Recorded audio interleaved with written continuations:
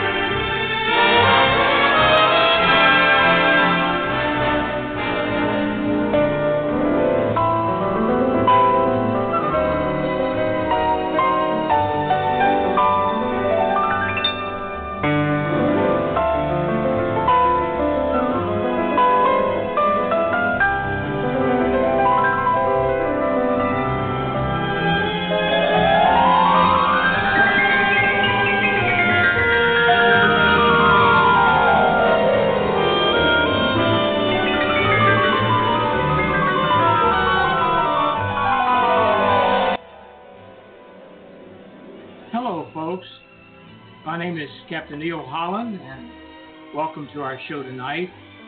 It's our annual tribute to our inductee to the Hall of Fame. Our Hall of Fame tribute tonight comes from the pages of the retired Eastern Pilots Association official magazine, Repartee. Many contributed to the story about this remarkable man we are honoring tonight, and you can find the entire story on the REPA website, www.repaonline.com. And then there you will see Repartee in the menu. Just tap Repartee and you'll see some wonderful issues. As a matter of fact, all of the issues of the Repartee magazine over the years. This particular honor is in the spring of 1989, and it's called the John H. Halliburton Memorial Issue. And now I'll ask Dorothy if she'll start the program tonight. Dorothy? Yes, thank you. In the spring 1989, the issue of Repartee, the editor, Captain Gene Ramsey, wrote the following comments about the man we honor in tonight's induction into the Eastern Airlines Radio Shows Hall of Fame, class of 2020.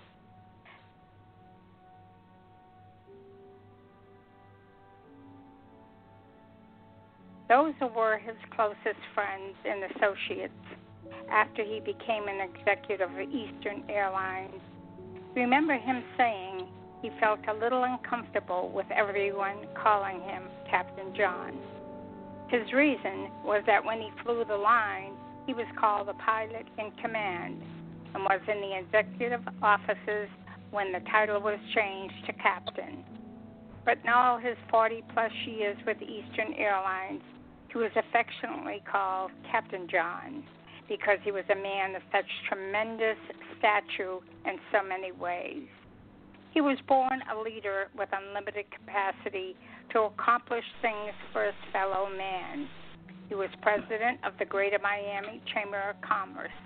He was campaign chairman of the United Way of Dade County. He was president of the Greater Miami Coalition. He served on boards for the Dade County chapter of the American Red Cross, the Zoological Society, the Museum of Science, and the University of Miami Business Advisory Board.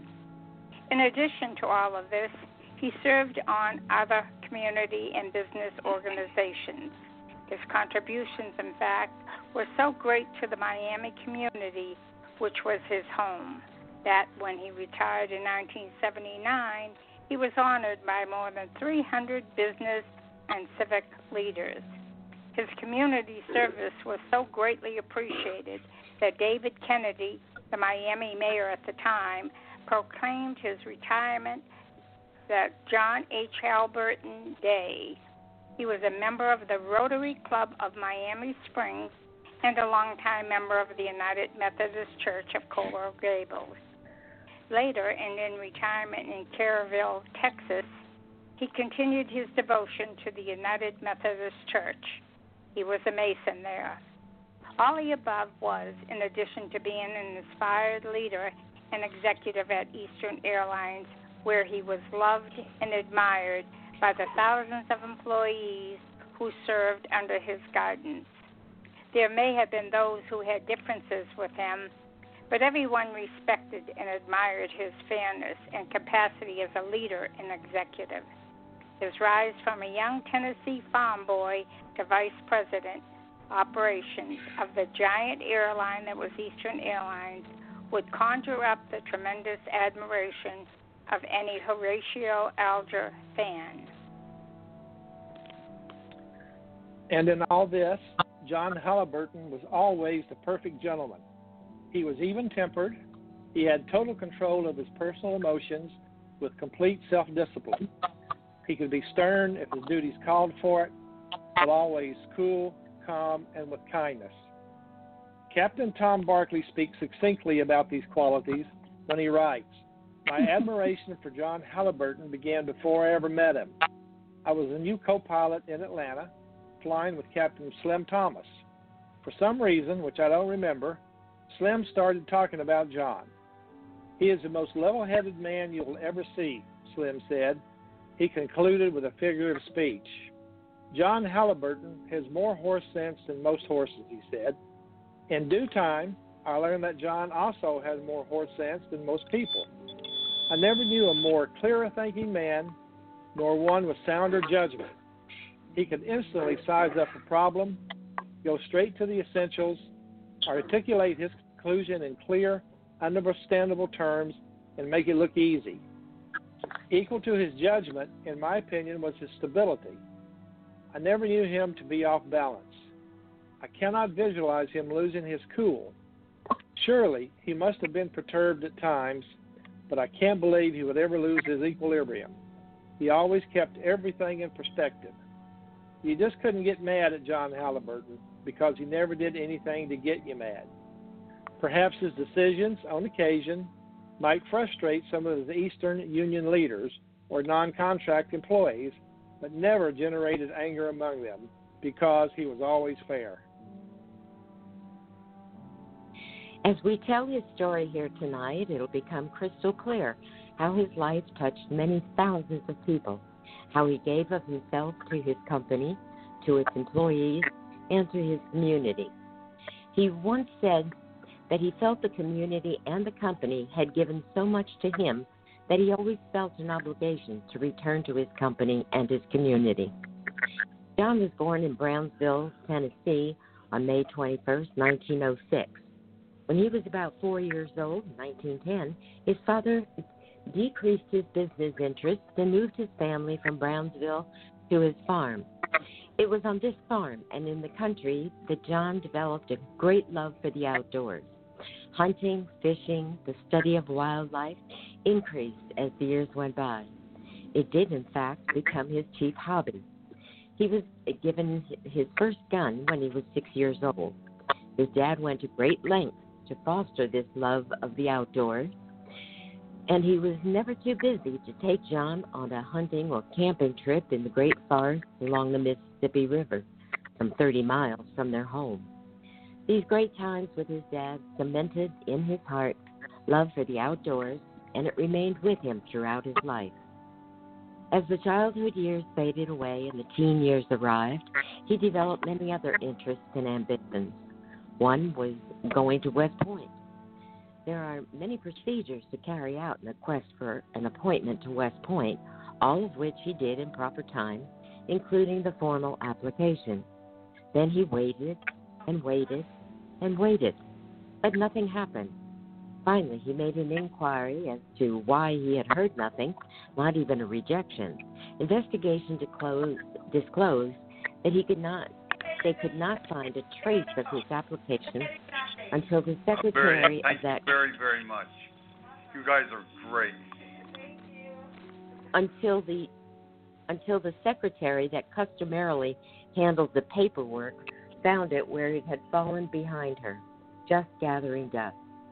They instructed him to proceed by going to an Army base for a physical and a host of other requirements. The base he reported to was a very old one, which was about to be closed. The doctor was old. His book of requirements was something out of the archives. In short, it became a kind of comedy of errors. Eventually, John lost interest as he became engrossed in other challenges.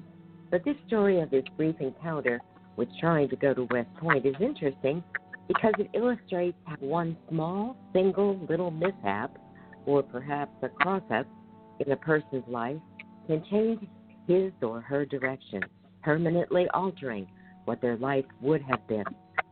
Who knows whether John might have become an Army general who participated in World War II?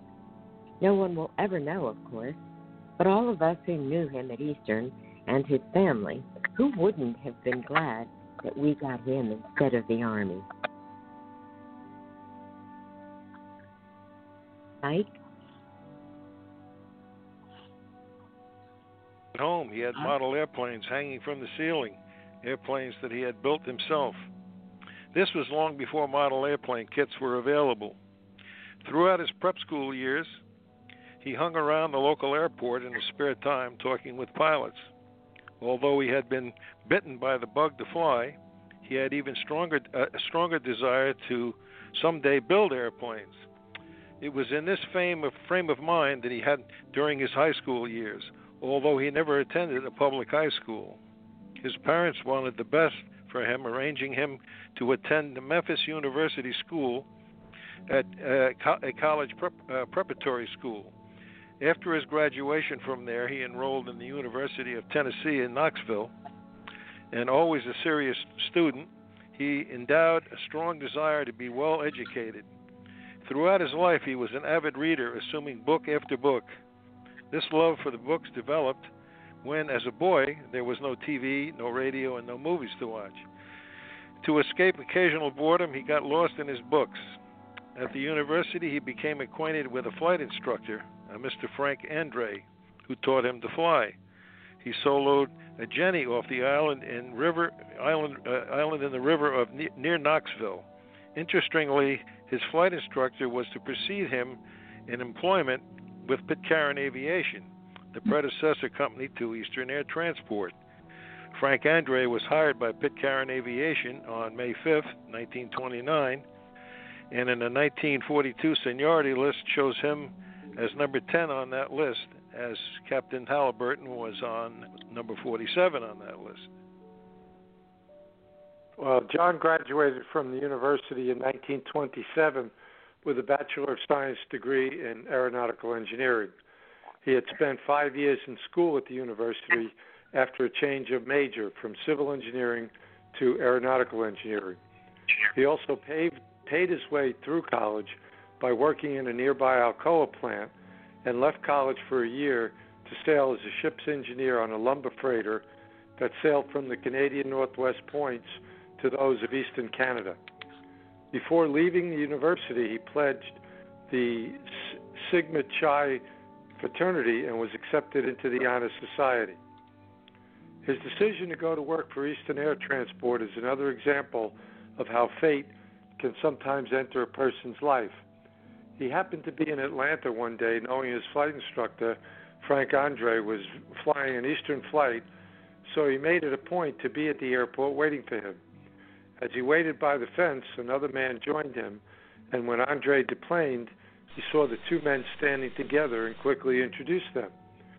The stranger was Carl H. Dolan, Eastern Air Transport's Vice President of Operations. Captain Andre excused himself to go inside and fill out his end of the trip report, and while he was gone, the conversation no doubt went something like this. "Well, Frank said you're also a pilot," Mr. Dolan began. "Yes," John replied. "He was my instructor when I was at the University of Tennessee." "That's interesting," Dolan stated. "What did you study there?" I started in civil engineering but changed my major and graduated in aeronautical engineering, John informed him. Have you done much flying, Dolan inquired. Well, I worked for Ford Motor Company's airplane division and did some flying while there. I'm presently flying for Curtiss Flying Service, John answered. How much time do you have now? Dolan continued. Oh, about 1,700 hours, John replied. You certainly have a good background in aviation, Dolan complimented him. It sounds like the airplane business might be for you. The conversation continued along those lines, and Mr. Dolan learned that John also had other qualifications, including certification in Great Circle Celestial Navigation, working toward his A&E mechanic license, and more. Finally, he offered John a job as an engineer with Eastern, which was quickly accepted, starting as an assistant to Dolan. Apparently, by now, he had made the decision that the flying end of aviation offered the best future for him. This chance meeting of Mr. Dolan is another example of how what looks like an insignificant event can become a turning point in a person's life. Carrie? Okay. Only 25 years old when he joined Eastern, it was only natural John would develop some romantic interest, which happened in the offices where he worked. Mary Redding, 23 years old, did secretarial work for all the executives, including John. He was attracted to her and began courting her. She dated him, but somehow just wasn't too enamored with him. She is reported to have said she thought he was too formal, but he persisted and her affections for him grew. An amazing sidelight to their romance was that Dolan one day gave a lot of personal folders to John to file away. John fingered through them, finding one marked, Mary Emmy Redding. Naturally, he opened and read it, where he found this comment. She is an excellent secretary, but she has one fault. She tends to be a clock watcher. Mary Redding was a South Carolina girl born in Fountain Inn, South Carolina in 1908. July 6, 1933 became an important day to John. It became his seniority day as an Eastern pilot. He reportedly went to the pilot list because of the rumors of a big management shakeup expected under the arrival of Eddie Rickenbacker, who was coming over from General Motors to take over the management of Eastern. John apparently knew the pilot job would insulate him from such a shakeup. Becoming a pilot required him to move his base to Newark, but leaving Atlanta did not cool the romance between Mary and John. As a pilot, he was in Atlanta often enough to keep the courtship going. While a line pilot in 1934, a big personal event took place in John's life. Becoming a pilot had taken him away from Atlanta to Newark and then Miami. All the while, he was still trying to keep his romance alive with Mary Redding, who was still in Atlanta. It was September 1st, 1934. They both realized they wanted their future together. In Atlanta on a trip, he said to her, I'm flying a trip down to Jacksonville. Why don't you get on the plane and go with me? When we get to Jacksonville, let's get married. Mary did not hesitate. Go with him she did, and they tied the knot. The wedding took place on September 2nd, 1934, in the home of a mutual friend of both of them. While living in Atlanta, Mary and John decided it was time to start a family. John and Mary's firstborn, John, was born June 16, 1939. A second child, Anne, was born about 1942, but sadly only lived for 3 months, which deeply grieved Mary for many years to come. Aside from this misfortune, these early years for John and Mary certainly seemed to be the green years, although many wonderful years were yet to come. John's promotion to Director of Flight Training, Military Transport Division, was on September 1, 1942, less than a year after Pearl Harbor. He tackled the job with dedication. As Director of Flight Training, his responsibility was directing the training of almost 100 pilots per month, as well as flight mechanics and flight navigators for the Army Air Corps. George? Although there were some pilot agreements with management back in the 1930s, no official contract came into being until 1941. The Eastern pilots continually strived to get a written contract, but there was almost cement-like resistance from Captain Eddie. A negotiating committee made up of Vern Peterson, Frank Kern, Furman Stone, Bob Young and John Halliburton, were trying hard to get one signed, and all they were attempting to get in writing was what they already had in actual practice, but wanted it all to be contractually protected. When Captain Eddie came over to Eastern from General Motors, he brought Charles France with him to be operations manager. General Motors had a controlling interest in both Eastern and Western Airlines at the time, and France brought over 4 Western pilots to Eastern and put them on the Eastern pilot seniority list. This act, the way it was done, caused these 4 pilots to be promoted before the Eastern pilots on the seniority list. So a meeting with Captain Eddie was arranged, the first such meeting with him to discuss this inequity. An ad hoc committee was there along with some other Eastern pilots. The ad hoc committee was made up of R.C. Young, E.V. Chandler, A.H. Comer, John Halliburton, L.R. McGee, C.C. Potts, R.K. Smith, and W.S. Dawson. The date was February 25, 1935, and a big discussion followed regarding the unfairness of these 4 Western pilots jumping ahead of the Eastern pilots. It was a roundtable discussion when Captain Eddie finally stood up and read them the Riot Act. He said, "Now you guys get this straight. What we've been doing is the way it's going to be, period. These 2 companies are one company as far as General Motors is concerned, so what we've done is going to remain that way." Captain Eddie ranted and raved, continuing his tirade for a while until he turned to each pilot present and asked if they had anything to say. Bob Young said he hoped the day would come when we could count on the seniority list or the seniority system for promotions so that the young pilots coming up could depend on getting their fair turn. When Captain Eddie got to Halliburton, everyone present was astonished what strong language he used, telling Captain Eddie that the company was not recognizing the rights of its own pilots. Without profanity, which he never used, but nonetheless firm, he let Captain Eddie know that he didn't agree with or respect the stand that the old man, as Captain Eddie was known, was taking. The other pilots present were quaking in their boots, scared as hell that Halliburton was speaking too strongly. Don? Not long after the meeting, Beverly Griffiths was talking to Bob Young and confided in him. He said after that meeting, the old man said, quote, "I'm going to have to get rid of that guy, Halliburton," unquote. However, as time went by, Captain Eddie's wisdom won out.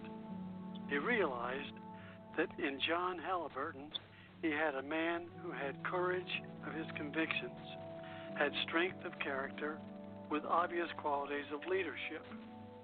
He decided he would rather have Halliburton on his side instead of against him.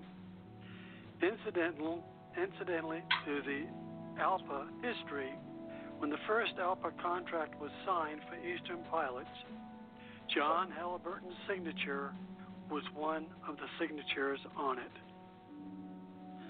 Tragically, on September 9, 1966, Captain John's wife of 32 years, Mary, was killed instantly in an automobile accident only a few blocks from their home in Coral Gables. Friends say she was always fighting, quote, the Battle of the Bulge, quote, and had just gotten back from several weeks of determined effort. She had taken off 30 pounds and was on her way to the dressmaker to have some clothes altered to fit her slimmer size when the accident occurred. It was only 1 week following their 32nd wedding anniversary. Floyd Hall, president of Eastern Airlines at the time, made available to John and his family a DC-9 to fly Mary to Brownsville, Tennessee for her burial. The Eastern crew on that flight also donated their time for the flight. That sounds like what Eastern people would do. Sid Shannon asked Dolores Kramerer to become his secretary for his Miami office as he worked from both New York and Miami. She accepted, staying with him until his retirement in 1959. John Halliburton's office had been across the hall from Shannon's. At his retirement, Dolores became secretary to Captain John, the new vice president of operations. In her entire career, Dolores had always been secretary to top executives. Working for John Halliburton, it was only natural over time she would become a friend of his family. She had, for example, then watching son David grow up, becoming a good friend of his. There were many occasions when she spent time with the family, and now and then for dinner, and many times playing cards with Mary. There were occasions when Mary's death, John escorted different women to various functions. However, in time, his decision was to seek Dolores' hand in marriage. In addition to secretary, she had become his closest friend, his confidant in business matters, and a friend of the family. She accepted, and they were married on April 12, 1968. They had their honeymoon in East Africa, where they visited Captain Rick and Mary Rivenback. Rick was the operating director of East African Airways. In 1971, after more than 40 years of service, John retired at the age of 65, but he was far from losing interest in Eastern Airlines or the pilots he had worked with. In October 1971, Captains E.M. Taylor and L.C. Transu were planning the Eastern Pilots Retirement Association, and Captain John was among those who attended that meeting. Later, at the renamed Retired Eastern Pilots Association, or now known as REPA, he frequently took part in convention activities. In 1978, he was a master of ceremonies at the Eastern Alpha Retirement Dinner in Miami. He enjoyed the fellowship with his pilot friends, and John attended most of the REPA conventions. Article 14 of the Retired Eastern Pilots Association bylaws is the Hall of Fame Award, and it reads, "The Retired Eastern Pilots Association, Inc. recognizes that among our regular members are individuals who, by reason of their personal standards, character, and their professional, civic, and other achievements, have won the admiration and respect of their fellow pilots and associates. It desires to acknowledge such individuals and confer upon them the REPA Hall of Fame Award. The selection of such individuals shall be the responsibility of the Executive Board in consultation with others, and the award shall be made at the next annual convention following such selection. It is the intent of this article that, to the extent possible, this award be made during the lifetime of the individual selected." Notice in the last sentence in the article, it is the intent of this article that, to the extent possible, this award be made during the lifetime of the individual selected. The following effort was made to give REPA's the first, number one, Hall of Fame Award to Captain John Halliburton. During 1987, John was beginning to have some health problems, which doctors diagnosed as a heart problem. With excellent attention, he was getting along well and looking forward to attending the REPA convention in Orlando in October. At the last minute, however, he was not able to make it. Then in early 1988, a new problem was diagnosed. He had developed a cancer. When it became evident that he would not be at the convention, REPA President Gil Guerin proposed a special telephone hookup to John's hospital room in Kerrville, Texas. The idea was technically feasible, but it had to be dropped when John's condition worsened. The Jacksonville Convention was September the 29th and 30th and October the 1st. At the banquet on Saturday night, Captain Rick Rivenbark, Secretary of REPA and longtime friend of John Halliburton, received the plaque on John's behalf. Rick and all who took part in creating the award knew, quote, "we were running out of time." Rick was asked to accept the award and deliver it to him. Rick went to Kerrville on Tuesday, October the 4th, and visited with John and Dolores at the hospital that afternoon. John, when he was awake, was alert and understood everything that was said. Captain Rivenback explained the significance of the award and told him it was a unanimous will of all at the convention that he be the recipient of this first such award, #1 award. While he had difficulty talking, he did express his appreciation for the award and asked that Rick convey his thanks and appreciation to the executive board of REPA and the members as for naming him as the first person so honored into the REPA Hall of Fame. Captain Rivenback visited with John again the following morning on Wednesday, then he departed for Miami. Captain Halliburton died Friday afternoon. The first Hall of Fame award read, in recognition of his outstanding achievements, the Retired Eastern Pilots Association is proud to honor Captain J.H. John Halliburton with the REPA Hall of Fame, October the 1st, 1988. Captain Rivenbark said the plaque was with John in his hospital room when he died at 5 p.m. on Friday, October the 7th, 1988. On October the 18th, 1988, at the memorial service in Miami, his elder son John spoke, quote, "My father was a peacemaker. He was a peacemaker and a healer. Anytime relationships between people are improved, that is the work of a peacemaker and a healer, and that was Dad's specialty. He was a peacemaker in his home. He set a good example of dignity and integrity for his two sons. We grew up in a secure, loving environment. The prayer of St. Francis ends with the statement, 'For it is in dying that we are born to eternal life.' My faith teaches the eternal life is a quality of life, which begins when we acknowledge and accept Jesus Christ, Savior and Lord, and seek to live our lives according to His will. My dad experienced eternal life a long time ago, that God who created him and God who he loved and served called him home on October the 7th, 1988 at 5 p.m. And at that instant, my father, in a literal sense, was born to eternal life. Captain, we will miss you. Ladies and gentlemen, speaking to the group, and fellow pilots, I am here before you honoring Captain John H. Halliburton as a member of this fine group of airmen, of which I and your producer, Captain Neil Holland, who was there, have been so honored. Captain John Halliburton is at the head of that list. Neil? Thank you, Jim. Thank you, host. Wonderful tribute that you have just heard of Captain John Halliburton.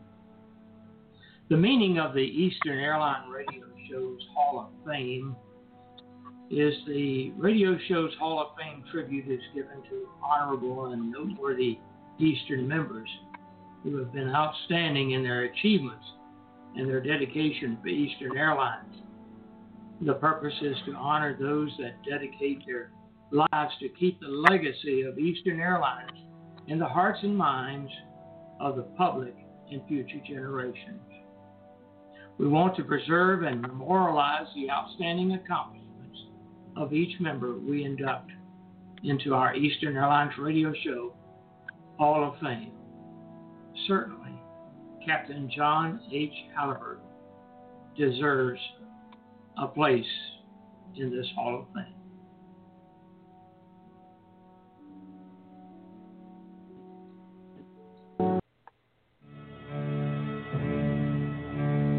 Lost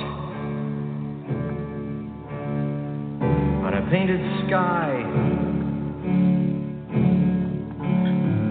where the clouds are hung for the poet's eye. You may find him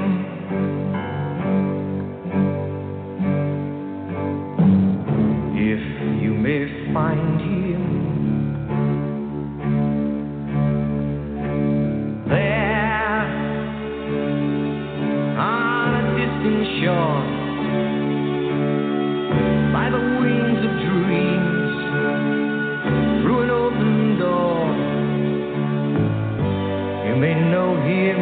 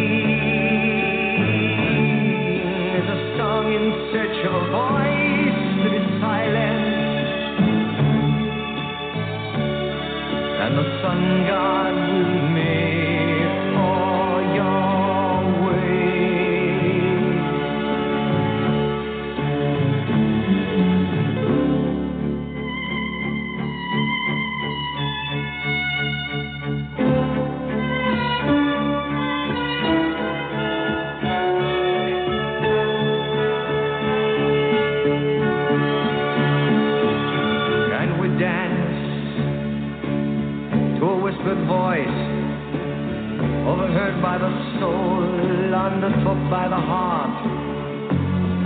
You may know it if you may know it.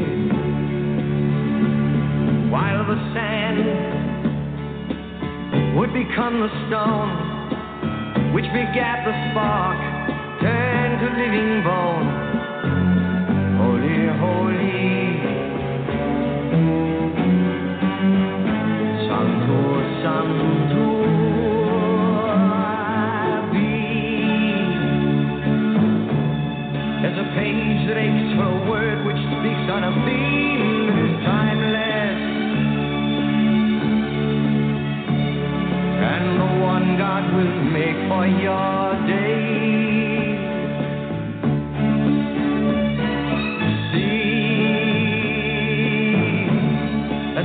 In search of a voice that is silent, and the one God will make for your way.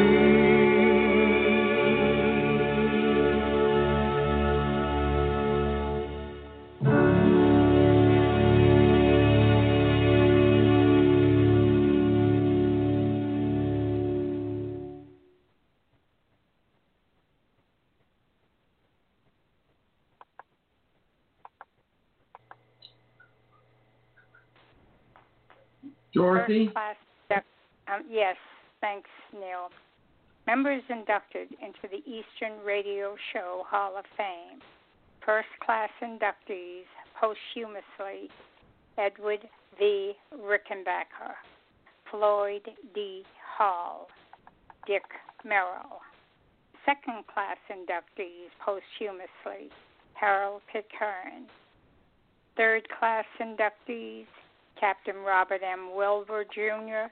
and Mr. Vito Borelli. Fourth class inductees posthumously: Captain Steve Thompson. Fifth class inductee posthumously: Eastern Executive John P. Ingle, Jr. Sixth class inductee posthumously, which we did tonight, Eastern Captain and Executive John H. Halliburton.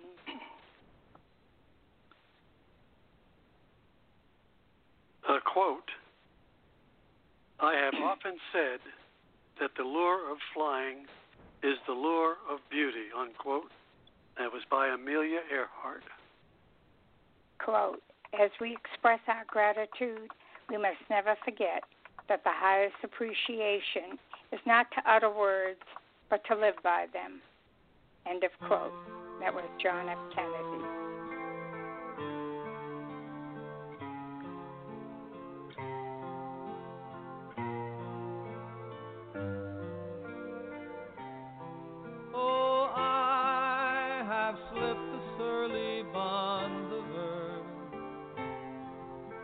Dance the sky on laughter's silvered wings. Sunward I've climbed and joined the tumbling burn of sun-split clouds and done 100 things. I've wheeled and soared and swung high in the sunlit silence, hovering there, I've chased the shouting winds aloft and flung my eager craft through footless halls of air. The higher we fly, the farther we go, the closer we are to each other. The darker the night, the brighter the stars. In peace go my sisters and brothers.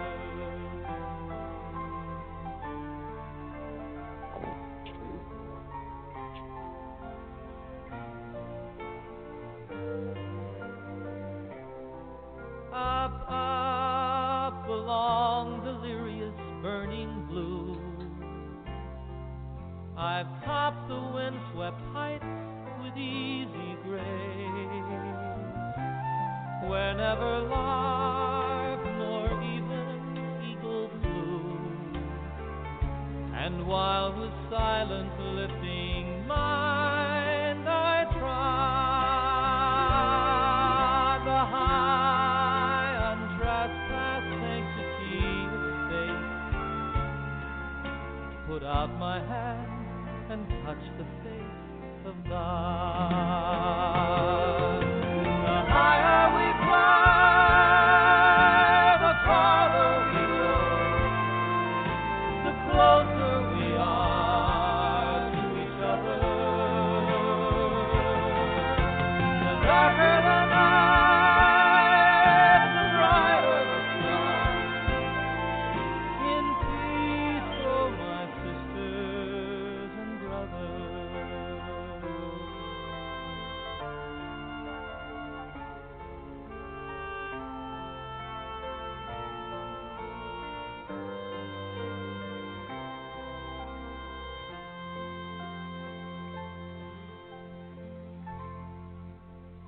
This is so beautiful.